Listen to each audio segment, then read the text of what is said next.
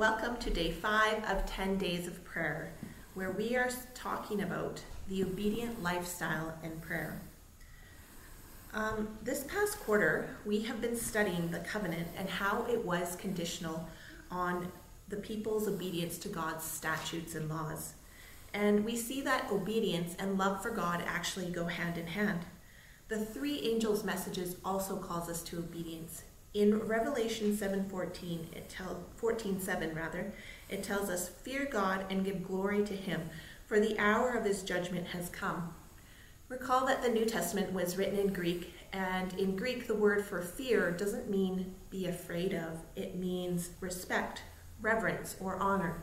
So if we replace that word fear with those words, such as in this manner, we can say respect God, reverence God, honor God, and give glory to him, for the hour of his judgment is come. As we recognize the need for obedience, we still find that we are but dust, and it is difficult. We often find we're unable to do what we actually want to do. As the Apostle Paul aptly puts it in Romans 7:15, "For what I am doing I do not understand, for what I will to do, that I do not practice. But what I hate, that's what I do." So what's the solution?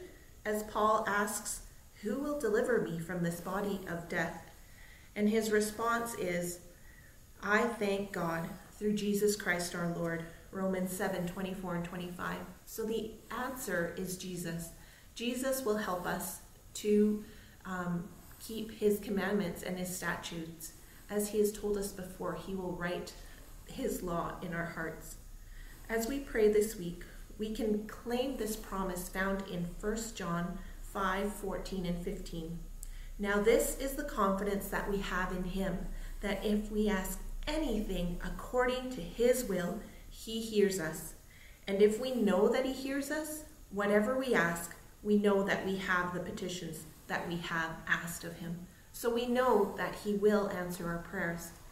As you pray, please be sure to thank him for that promise and that he helps us with every part of salvation, including that obedience piece.